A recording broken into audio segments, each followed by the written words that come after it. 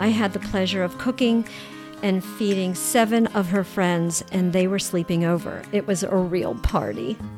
While they were munching on appetizers, I was at the stove, stirring a pot, and one of her friends pipes up and asks, in front of everyone, "Rosie, why didn't you have any children?" Well, I was stumped and shocked. Hi, I'm Rosie, and welcome to my podcast. What does your family look like? Well, that's a loaded question, isn't it? I'm thrilled that all 10 of you are listening, but what the heck, you got to start someplace, right? So I'll start with my family. In order to do that, I have to tell you a little bit about myself. I'm 66, married to a terrific man. I have 2 fantastic stepsons, 4 wonderful grandchildren, and 2 daughters-in-law whom I love and adore. It's a second marriage for me. My first marriage ended in divorce when I was young. For about 5 years. We had no children. It was not a good match for either one of us. So, the night I told my first husband I wanted out of the marriage, he broke down and admitted to a gambling problem. I was shocked, and I was ashamed because I knew nothing about it. And I was scared, so I did what I thought was the right thing to do. I gambled with him for about 10 months. I learned what the line was. I learned what the spread was.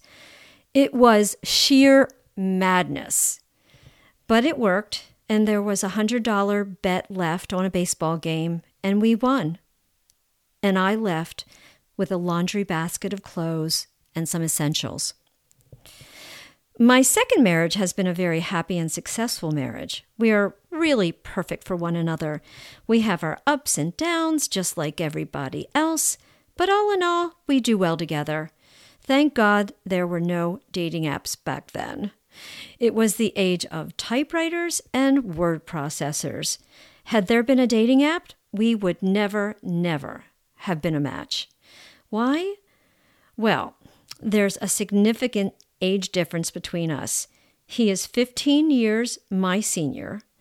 There's a religious difference. He's Protestant, I'm Jewish, and while I'm American, he's British. On paper and electronics, we are not a match, but we are in real life. As I've stated, I am a stepmother to my 2 stepsons. I have no biological children of my own. And if you're wondering why, I'll tell you. While we were dating, my husband was very honest and told me he didn't want any more children at his age. He didn't want to deny me children, and he knew in his heart that he didn't want to raise another child. He suggested we break up. Well, the decision wasn't his to make. It was all mine. Quite frankly, I had already fallen in love with this amazing man. I told him I would think hard about it and get back to him. So here's what I was weighing. I already married the Jewish guy who I thought I was supposed to marry and raised Jewish children. Well, I saw how that worked. Do I throw away this dear, sweet, funny, handsome, charming man from England with a beautiful accent? For what? Possibly finding someone who wasn't going to treat me well? I couldn't take that chance, and quite frankly, I was already imagining a life with him and his kids. He was a prince of a guy. Everybody in my family loved him. He was something out of my dreams, really.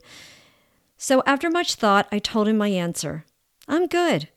You have 2 lovely little boys, and we are all going to make it work. And that's exactly what I did and what we did. I went in full steam. I knew I wasn't their mom. I didn't try to be their mom. They had and still have a lovely mother, and we all worked hard to get along and show mutual respect. And I will tell you, it has been a marvelous journey. I am truly blessed. Years passed by, and I never really talked about not having my own children to mother. I remarried at 29, and by 37, it started to get in my head. The thought of never having biological children really preyed on me. Now, I have to say the big important decisions we make are made with the information we have at hand at the time we make them. We are not clairvoyant. We cannot see into the future. We have no idea what the unintended consequences are of our decisions. The worst decision, in my opinion, is no decision. In later episodes, I will discuss how I felt and dealt with these feelings.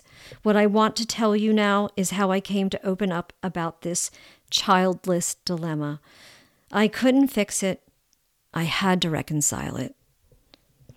So fast forward 2 years ago, 2019, I had a dinner party to celebrate my great niece's 29th birthday. I had the pleasure of cooking and feeding 7 of her friends, and they were sleeping over. It was a real party. While they were munching on appetizers, I was at the stove, stirring a pot, and one of her friends pipes up and asks, in front of everyone, "Rosie, why didn't you have any children?" Well, I was stumped and shocked. I had never had anyone ask me that question. It's simply not polite, right? It's highly personal, and I felt squeamish discussing it. I always thought I would get that question sometime in my life, but not while I was stirring a pot. I responded, "You don't mind if I answer that question after dinner, do you? I mean, if you're still interested." I never quite imagined I'd be talking about this while stirring a pot. Sure enough, they wanted the whole story. To my surprise, those 7 women were incredibly interested because they were at a point in their lives where they were trying to make heads or tails of their lives. What were their lives going to look like? Did it include marriage and husbands and children? What would their careers look like when they married or when they had children? They had been pondering these questions. I suddenly realized at 64, I was relevant. Thank you for listening. Please like and subscribe. You can find us on Facebook and Instagram at WDYFLL, the podcast. Please join us next Wednesday for more in-depth discussions about what families look like.